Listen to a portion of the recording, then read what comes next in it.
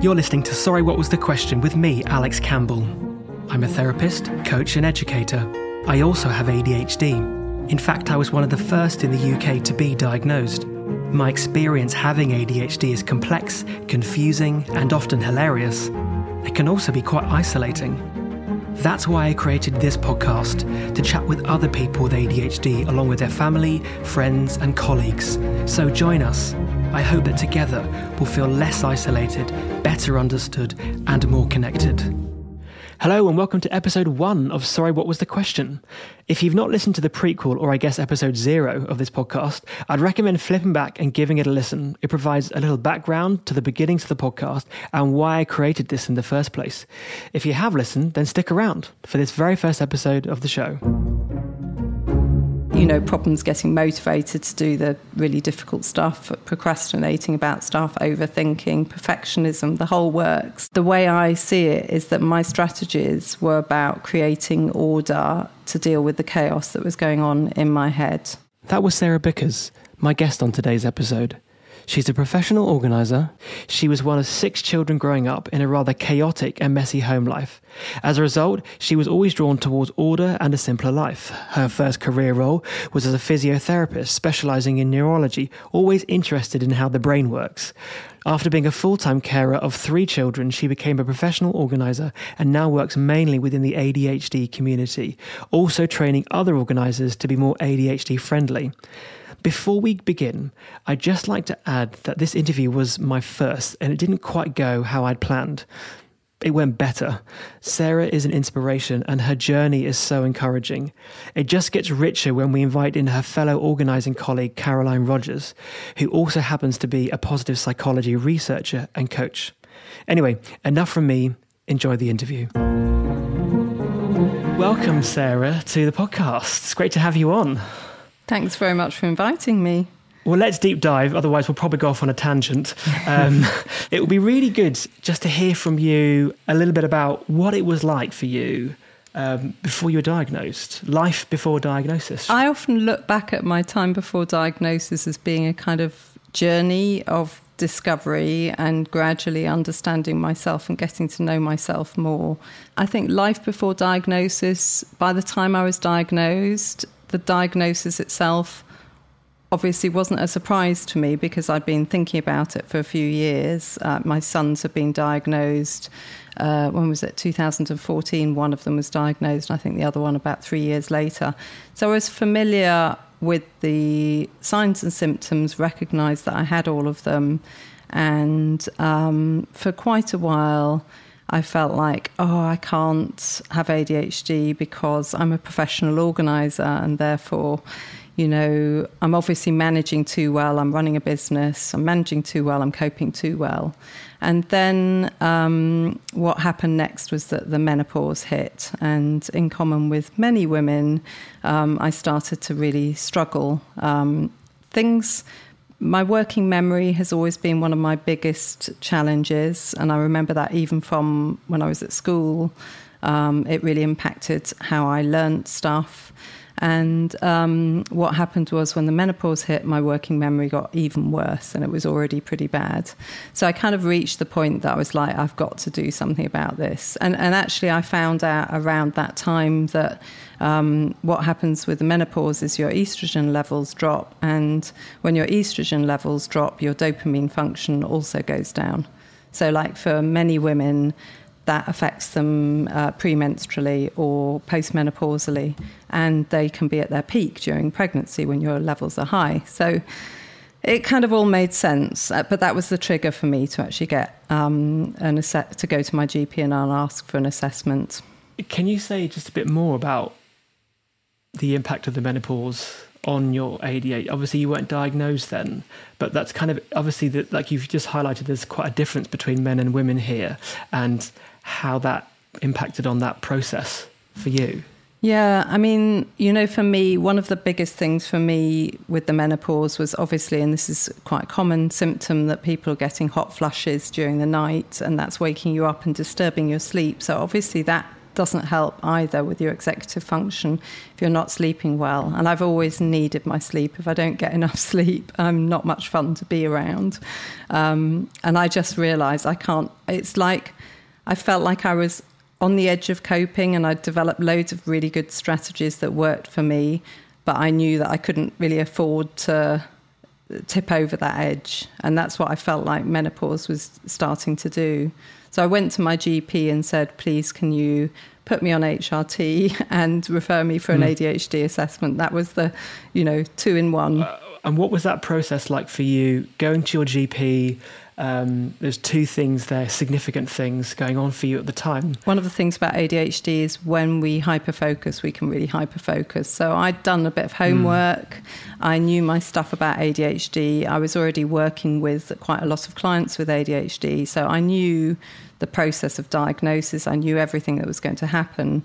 I also had educated myself about the menopause as well. So I basically went to the GP and said, this is the treatment I'd like to have.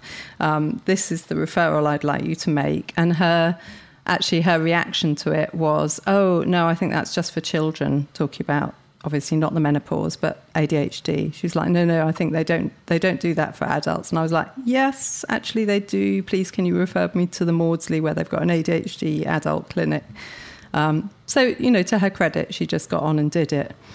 How was that for you, by the way? Because, there's so many people who are currently on waiting lists, and it's quite daunting for a lot of people when they realise that potentially they might have a diagnosis, and now they take that step to go and speak to a GP, and then they're met with either opposition, or it might be something else, or sometimes it can not be such a positive experience. So how did that impact you? Well, to be honest, I just felt like, okay, this is my moment to advocate for all those people out there who aren't as educated and haven't learned all of this stuff. Actually, GPs need to know more. One of the things that was different was that I went for my referral, I think it was 2019, and I had to wait 15 months on the waiting list. By the time I was actually seen, I'd learnt about the right to choose legislation that's out there, which means that people can get an earlier referral if they're referred to an online provider. Because actually, I have to say the wait was the hardest time for me. I would say the hardest time in my whole life, where you've kind of identified what you think the problem is. You think that you're going to get this assessment and diagnosis, but you're not sure, and then you start to struggle with imposter syndrome. You think, well, maybe I am coping too well. Maybe they'll say, oh no, why are you making such a fuss? All of those thoughts were going through my head. And also, and I think this is quite common for many people waiting for their assessment, you start to feel like you have to build up a case. So I started making notes every time I thought of something that I struggled with. I had this document on my computer, and I just add bits. So by the time I got to the assessment, I had like pages of information about how my ADHD affected me. And obviously that was like 15 months of concentrating on impairment, essentially. And I think the rest of my life had been about focusing on using my strengths and working towards my strengths. And I would say that's the reason that I coped with my ADHD as well as I did. Whereas waiting for the ADHD assessment, I was completely focusing on impairment. And that was quite difficult, actually. It was quite difficult to live with that. Can you just describe a bit how that was difficult for you? I think that focus on impairment shifted me into a kind of slightly more negative place. And it's like I couldn't move on until I had that assessment and diagnosis. I felt like I was stuck at a certain point, stuck in limbo almost.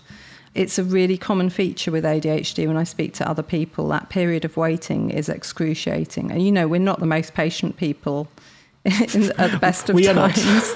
So it's like knowing that you're going to have to wait and not knowing how long you're going to have to wait as well is really difficult. Because I can remember thinking, if I keep chasing them up too often, they're going to think I can't have ADHD because I'm being too efficient in chasing this up. So that's like a classic example of, am I too organised to have ADHD? There's a bit of a theme here that is something that I know impacts me and others with ADHD, which is around if you have really good coping strategies, that somehow it can be quite hard to almost justify that you have ADHD because you seem to be seemingly on the surface fine. Sometimes what's underneath the coping can be quite challenging, can be quite difficult. And I know there's a term that people sometimes use, this term masking. And I was wondering for you, if they also your coping strategies were also challenging to put in place in that time, if there was more awareness of masking or more awareness of what was going on whilst you were waiting for that diagnosis. I do know that when I got the assessment, I had the final appointment with the psychiatrist. It was quite an emotional time. And I think a big part of that, actually, and I'm probably going to get a bit tearful when I talk about this, the first question he asked me was, I noticed that you're a professional organiser and you work with ADHD. I mean, I kind of knew that I was going to have to tackle that. But what was really great about it was that he came from a position of curiosity, really, rather than judgment. And I think I felt like he really knew how much coping and masking often goes into being a woman with ADHD. So, take a breath. So I think what I felt after the diagnosis was this sense of huge relief, but also, I can rest now. And I think for women, quite often, because we're so pro-social, because we're working hard to fit into society, we do often do quite a lot of work behind the scenes to make sure we're coping, to make sure we're on top of the birthdays or, all the organising that needs to happen, because there's a kind of expectation of all of that stuff.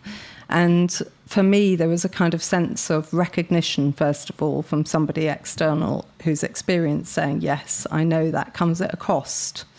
And a kind of sense of, thank goodness. And that's very much how I felt. And actually going on to having treatment for my ADHD felt like that too. It felt like, I can rest now. I don't have to work so hard to do all this stuff, because the medication is actually treating some of this stuff and making it easier. So the medication for you was a positive experience. Can you describe also titration? Because for some people, they might not know what that is. Yeah. And that's a really key part of the ADHD journey, isn't it? Yeah, definitely. I was diagnosed during the first lockdown. I actually had a nurse practitioner doing my titration. So the way it worked was she put me on a low dose of medication to start off with and gradually increase the levels. And we tried a couple of different medications. I went back to the original one in the end. We tweaked it. The whole process probably took about, I think it was August till about March, I think it was. So it was about 6 months of titration, which is not uncommon. Even taking the first dose, I can remember this kind of feeling when the meds kicked in, which was, I think, about 3/4 of an hour, of feeling like I could see more clearly, which is a really weird thing to say, but it felt like, when you're a bit short-sighted and you put on a pair of glasses and you're like, everything seems a bit sharper, everything seems a bit cleaner and more, the colour seems brighter. And it was almost like that, but in terms of my focus is the best way of describing it. Still felt like me, and actually coming towards the right level of titration, so finding the right medication for me, I always say I feel like the best version of me. I wanted us just to return to something you said at the beginning, which is obviously before you were diagnosed, you had this successful career, you had this organising and decluttering business. Yeah. For the listeners who have ADHD, who expect that, they might be thinking, how have you had a successful business organising and decluttering and you have ADHD? I'd love to know a bit more about that. Yeah, sure. I think it's really interesting because before I became a professional organiser, the reason I didn't for a number of years was because I thought I'm not perfect enough, I'm not good enough. I drop a few balls. So like in the first year after I set up my business, twice I went away on holiday, leaving my suitcase perfectly packed on my bed. Not just once, but twice. And so joining the professional organising community felt quite daunting for me because I was aware of the fact that I wasn't perfectly organised. And I think my organising strategies had been developed over years of dealing with with a working memory that was basically not very efficient, and with, problems getting motivated to do the really difficult stuff, procrastinating about stuff, overthinking, perfectionism, the whole works. I had the full set. The way I see it is that my strategies were about creating order to deal with the chaos that was going on in my head. And I grew up in quite a chaotic home. Pretty certain my mum also had ADHD. We never had a completely tidy house. And I think all of us, there's 6 of us, all of us have kind of moved away from the chaos that we grew up with. But for me in particular, it felt like it was absolutely essential, because if things get too chaotic, then I start to feel more panicky. I start to feel overwhelmed, which is like, overwhelm is the ADHD adjective, isn't it, really? So I have to make sure that there's enough order in my life so that I don't feel overwhelmed without tipping into perfectionism. That's my daily challenging. And I always call myself a recovering perfectionist. So I love that. There's kind of a whole group of people with ADHD, and this is not so well understood, who are what I call hyper-organised. So like, you'd be shocked if you thought they had ADHD because their houses appear immaculate. They seem to be managing their job well. But for most of them, if you dig below the surface, either in terms of looking in their cupboards or when you start to talk about the toll that that's taking, all of those coping strategies come at a cost. There's more effort involved to be ADHD, even if you're passing for normal. In response to that then, how do you manage with boredom? Because that is, such an issue for people with ADHD. I like to call it the kryptonite of ADHD. Meal planning, cleaning and birthdays. I'm really bad at managing the whole birthday thing. I think it's too complicated. There's too many different steps to have to remember. And my husband and I both come from very big families. So we've got... There's a lot of birthdays to remember. Many birthdays, yeah. Oh, it exhausts me just thinking about it. But I have worked quite hard over the years to deal with resistance, which I think is, a big deal for ADHD. And I think I face up to my resistance. I look it squarely in the eye, and I sometimes talk to myself when I'm resisting something. I say, come on, Sarah, you can do this. Get off your backside and go and do that thing that you're putting off. And I've learnt to, first of all, recognise that resistance and then find steps to deal with it. So like, for example, last week, I wanted to clean our patio slabs, and I'd ordered this special chemical stuff to treat it. And I knew that I was resisting doing it, and I knew why I was resisting doing it, because I was a bit scared of the chemicals. And I bought a suit, and I got some wellies, and I planned it all out, but I was still a bit scared.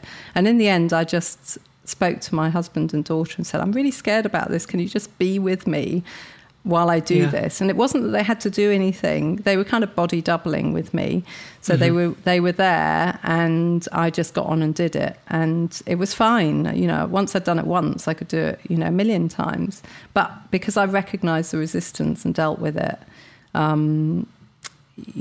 that's an example of the sort of strategy that I put into place. What it sounds like from what you described, it's like that the coping strategy there is that the resistance to doing it, but actually having a body there, having someone with you, not necessarily doing something, but just being present, was enough to help give you that motivation, give you that sense of, I can do this. Yeah, absolutely. Which for so many people with ADHD, just that forward shift is such a big, it on the surface might seem quite small, but actually it's what the difference between getting it done or not getting it done. Yeah. And I think for people with ADHD, first of all, there's a challenge, isn't there? Because you're asking for help, or you're asking for somebody to be with you. And people often say to me, I couldn't do this if you weren't here. And then they feel a little bit bad about that. They're like, I should be able to do this, without you.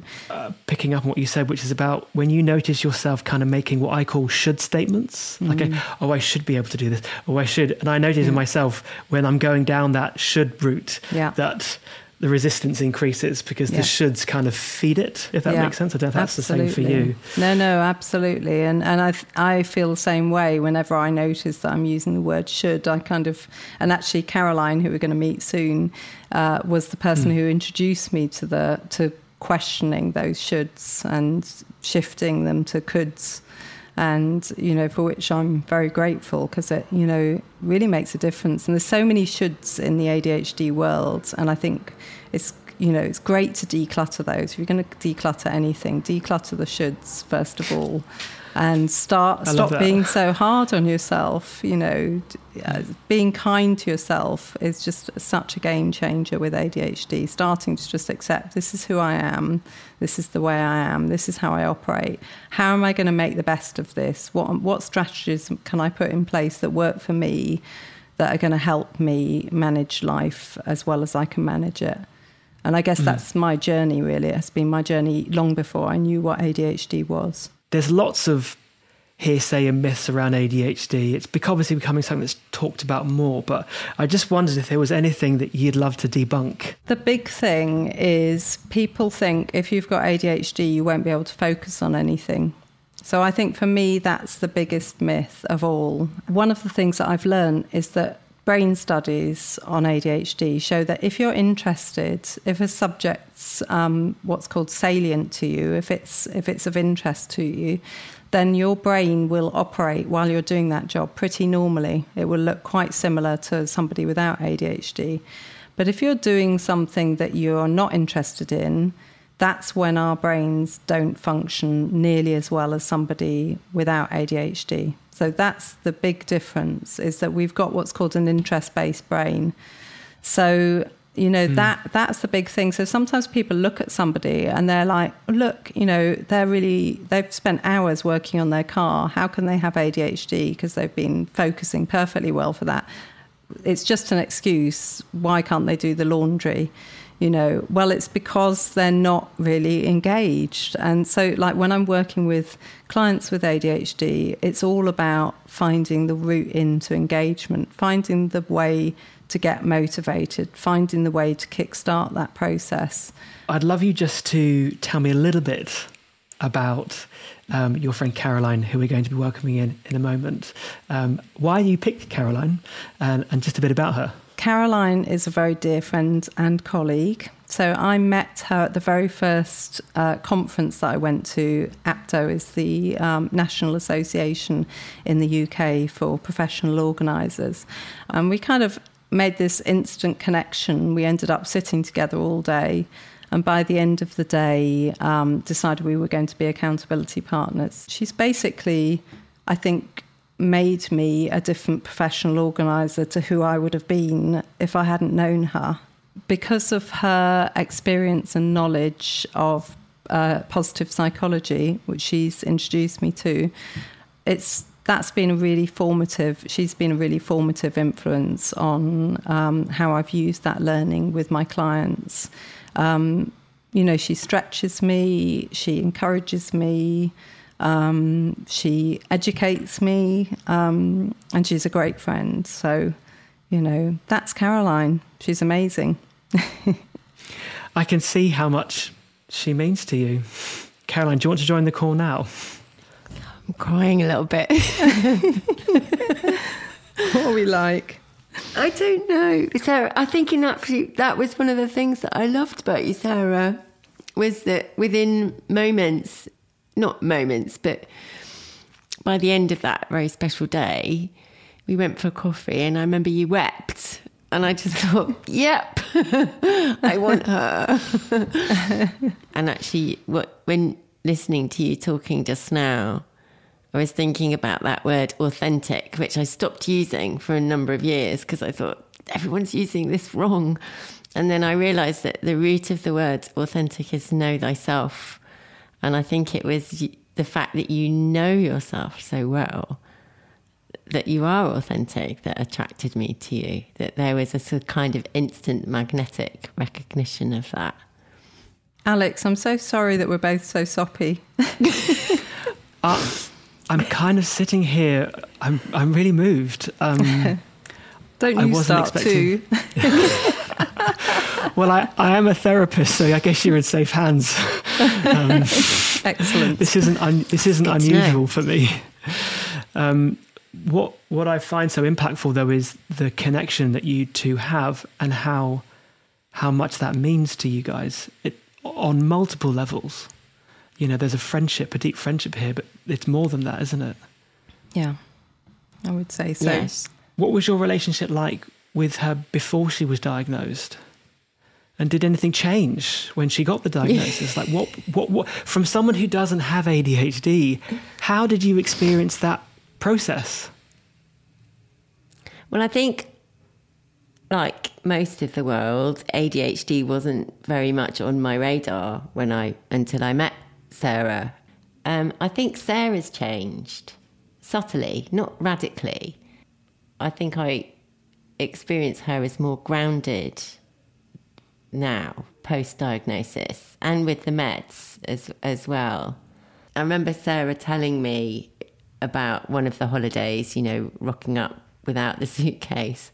It's a great story. I know.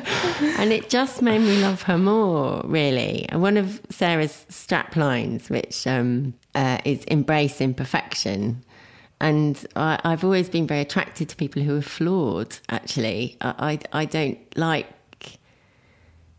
And I think that quite often comes up in our industry, that sort of slickness of this of Elle decoration ready home. And I don't know anyone who wants that. But I certainly think that aspiration and the shoulds, that you should, you should have a kitchen that's just surfaces, No, who's the custodian of saying that? I just want everyone to know that Sarah's home is welcoming and beautiful, and it's not perfect, but it's very welcoming. And you do have surfaces though, don't you, darling, in the kitchen? Well, also in our family, we are 3 out of 5 ADHD, and sometimes 4 out of 6, depending on whether my son's girlfriend's around, who also has ADHD. So, it's not possible for us to live in a perfect house. As someone who doesn't have ADHD, Caroline, how did you make sense of Sarah's diagnosis? What was that like for you? And did you do any research, or did you just go off what Sarah told you? I noticed that as soon as he said, "Did you do any research?" I immediately felt quite scared. I think I probably did read a couple of papers, but and I've been on Sarah's ADHD training. I mean, I think all my learning about ADHD personally has probably come from Sarah. I remember years ago working with someone for the first time who'd outed himself on the phone that he possibly had ADHD, mentioning that to Sarah, and Sarah saying to me, just remember that his experience will probably have been that he's been kind of told off all his life for not getting it right. And that was a really beautiful piece of advice and learning for me to take to working with that particular individual. But you asked about... Sorry, can you repeat the question? Question? You don't even have ADHD. I don't even know, but I've got my own set of foibles in the way that we all have. And one of them is that I can't remember the question. I'm sorry. We joke, but actually, this is actually something that I notice for myself is really challenging sometimes. This is why the name of the podcast is Sorry, What Was the Question? It's brilliant that you've actually asked this in the first episode.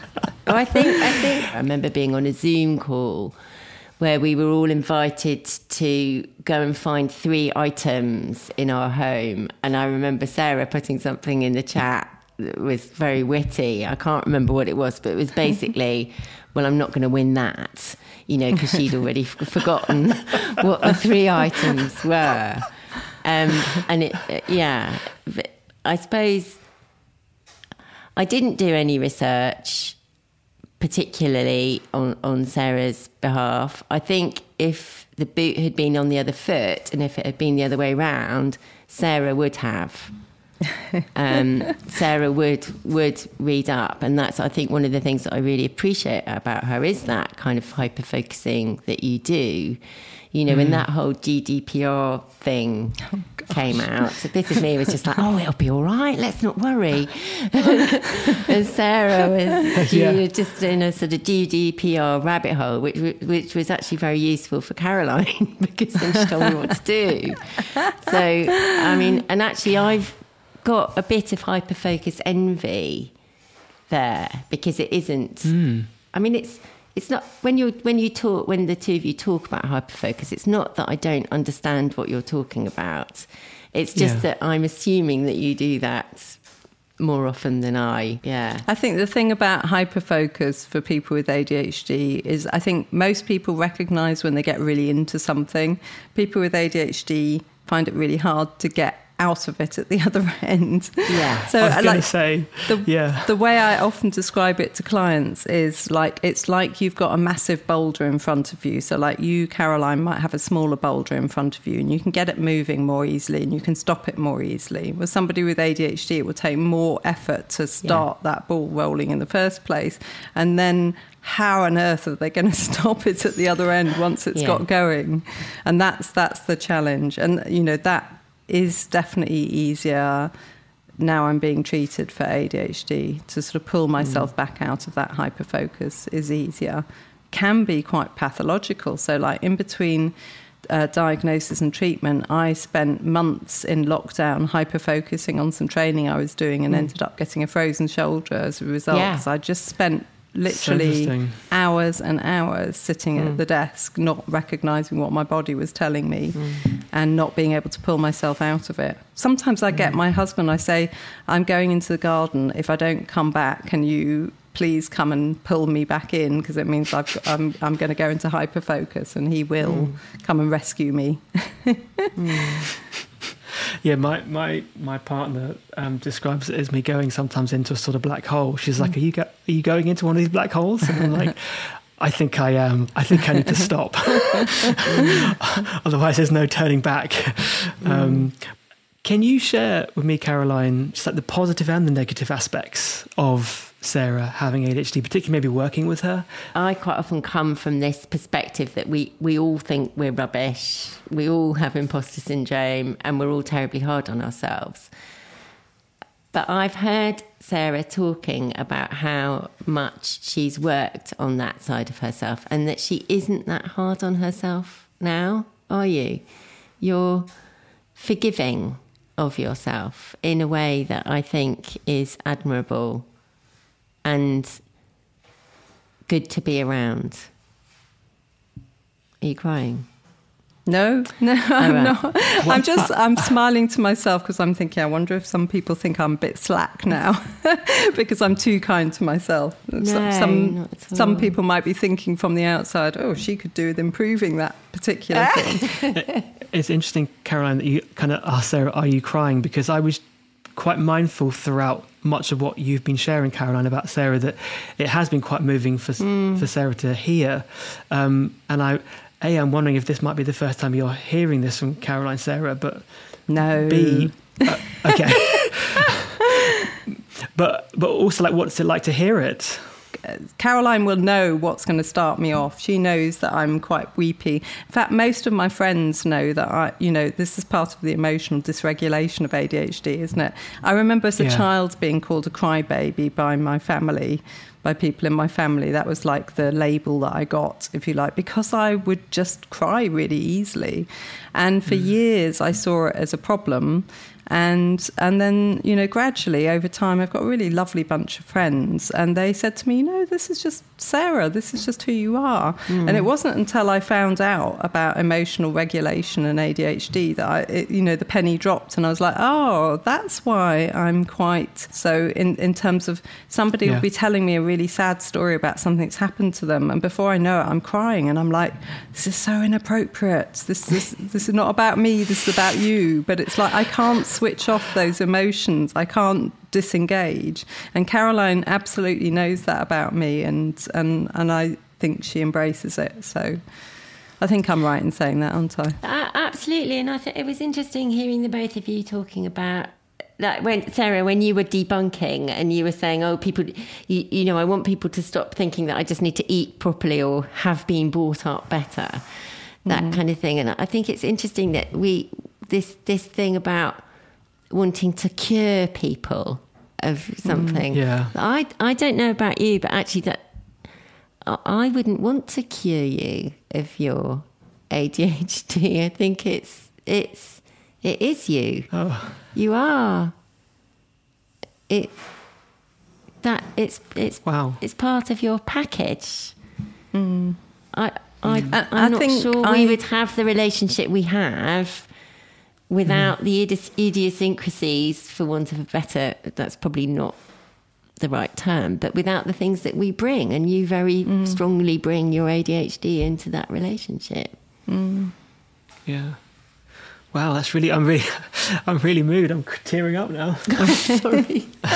You're not even talking about me. No, but I think you do need to know that I don't get it right all the time. You know, I don't. And there are times when there's the classic trapeze day. Do you want to tell him about that? Yeah, no, you tell the story. Well, what happened was that Sarah and I decided that we were going to fly through the air with the greatest ease on a flying trapeze. And it was a rig outside. And honestly, you could have got through like 2 verses of God Save the Gracious Queen in climbing up the ladder to get to the platform. And beforehand, there was this whole input on how to do this safely and competently and with joy. And Sarah and I both received that very differently. And but I was completely unaware of what was happening for Sarah. So he was going on about how, you know, once you'd gone off the platform, you could do this thing with your legs and dangle down from your knees. And I was thinking, oh, I won't do that. I don't need to listen to that. No worries. And I looked round at Sarah, and Sarah was crying in a public place. Yeah, and I know that we have a propensity for Sarah to be crying, but she was crying. And I went up to Sarah. So I speak as someone who would identify as someone who is quite an empath, quite kind, quite loving, you know, really works at seeing people for who they are. And I said to Sarah, don't worry, you don't have to climb up the big ladder and do it if you don't want to. It's fine, no one's going to judge you, because I thought that was the empathic thing to say. Instead of what I could have said would have been, oh, sweetie, what's happening? And then if I'd said that, what Sarah would have said was, I don't think I can remember all those instructions. And that was why you were crying. Yeah, I was panicking. So it wasn't fear. I was panicking, yeah. It was a working memory issue. And actually, if there was one thing I could fix, if I could wave a magic wand over one thing, it would be my working memory. You know, that would be great. I feel like I could still be ADHD without my working memory problem. I'd be happy with all the rest. But it's that working memory problem that feels often the most disabling. But yeah, thank you. It's a really powerful image to be able to describe that memory situation that both of you experienced together, and it was such a different experience for the two of you. Yeah, and I think we as human beings, we need to remember that two people can have exactly the same identical experience. I mean, even like a highly traumatic one, and yet respond to it in completely different ways. And I do need you and your listeners to know that Sarah did climb all the way up the ladder, and you did fly through the air with the greatest of ease. You did. I did it. Hooray. And you looked magnificent. We've got the video to prove it somewhere, I think. We have got some photos, yeah. I think one thing about having a diagnosis that's changed is that I now feel able to say, like in a situation like that, I would feel able to say, I have ADHD, and remembering lots of complicated instructions is difficult for me. And And I think that kind of thing is useful for people to hear anyhow, because I'm not going to be the only person who feels that way.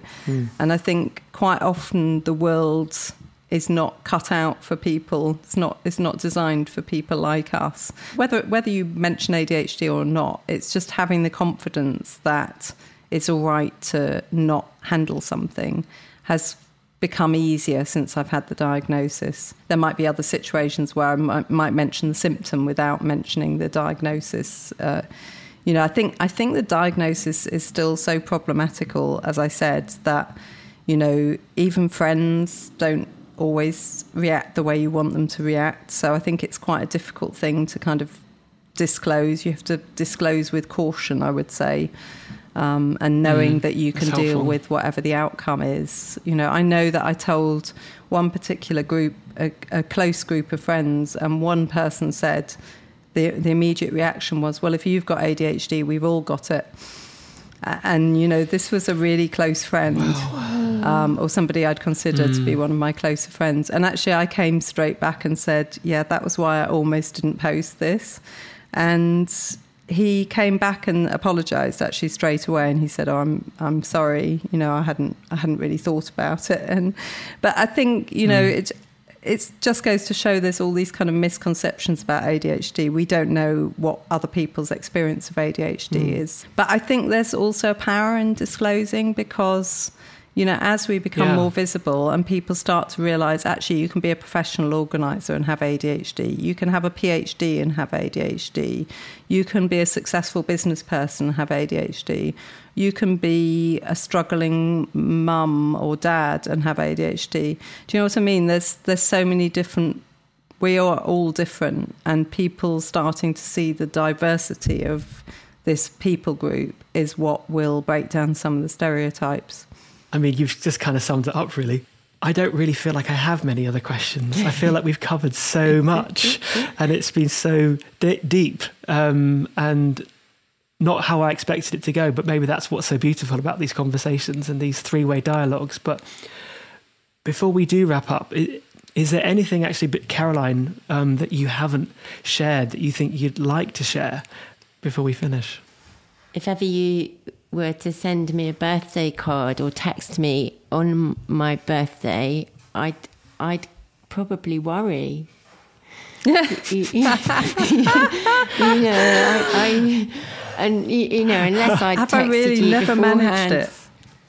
I don't think you have, so but funny. you're not alone in that, lovely. I mean, I think that for me, one of the biggest things about this conversation is this whole thing about being seen. And so thank you for letting me see you, Sarah. Thank you, both of you, for your honesty and what you have brought today. We've all been crying. It's been really moving, but also more than that, it's just been so helpful to hear your story, Sarah, or at least a bit of your story, and also hear, Caroline, from you, your experience of it, from your perspective. I look forward to hearing more, actually, from what you two get up to, whether it's a trapeze or, Thank you, Alex. Thank you. Really appreciate having the time with you. Me too.